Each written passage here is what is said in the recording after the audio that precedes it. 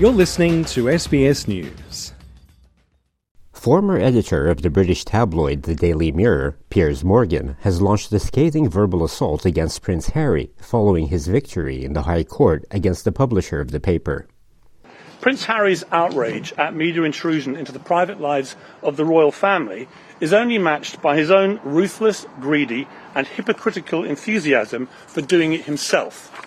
He talked today about the appalling behaviour of the press. But this is a guy who's repeatedly trashed his family in public for hundreds of millions of dollars, even as two of its most senior and respected members were dying, his grandparents. It's hard to imagine, frankly, more appalling behaviour than that. That's not all Mr. Morgan had to say about the Duke of Sussex.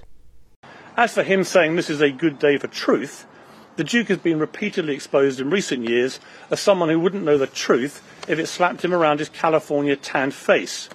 He demands accountability for the press, but refuses to accept any for himself for smearing the royal family, his own family, as a bunch of callous racists without producing a shred of proof to support those disgraceful claims. He also says he's on a mission to reform the media when it's become clear his real mission, along with his wife, is to destroy the British monarchy. And I will continue to do whatever I can to stop them. Harry was awarded over 265,000 Australian dollars in the first of his several lawsuits against the tabloids to go to trial.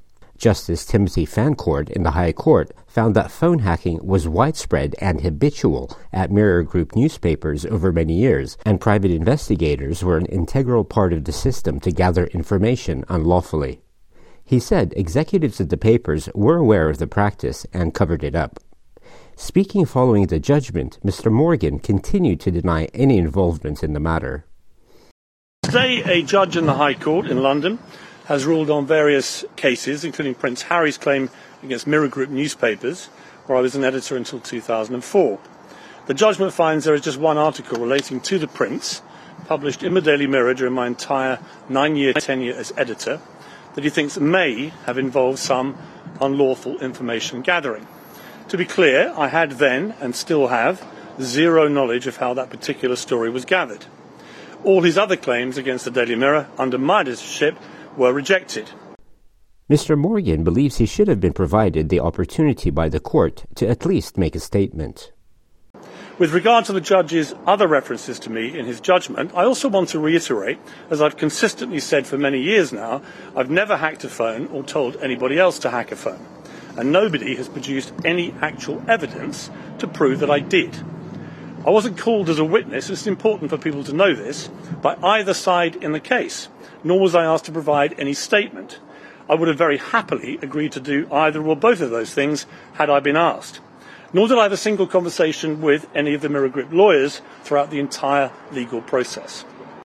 The case is the first of 3 lawsuits Harry has brought to court against the tabloids over allegations of phone hacking or some form of unlawful information gathering. They formed the front line of attack in what he says is his life's mission to reform the media. Prince Harry's lawyer, David Sherborne, spoke shortly after the ruling, reading out a statement from Prince Harry. This case is not just about hacking.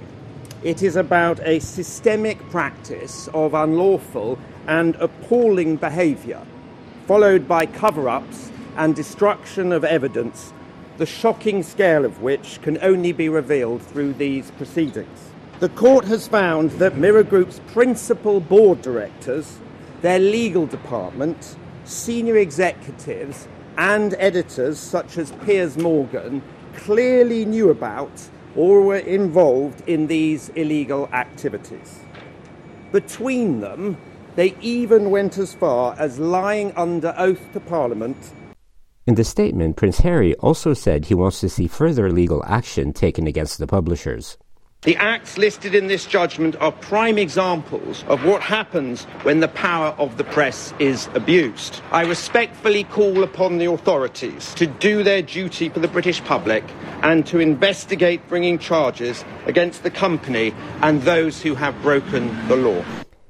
The Duke of Sussex hopes the ruling will make those engaging in what he calls vendetta journalism stop. The journey to justice can be a slow and painful one. And since bringing my claim almost 5 years ago, defamatory stories and intimidating tactics have been deployed against me and at my family's expense. And so, as I too have learnt through this process, patience is in fact a virtue, especially in the face of vendetta journalism. I hope that the court's findings will serve as a warning to all media organisations who have employed these practices and then similarly lied about them. British Prime Minister Rishi Sunak has commented on the ruling.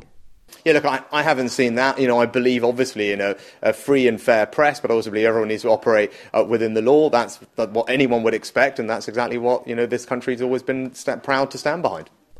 Assam Al-Ghalib, SBS News.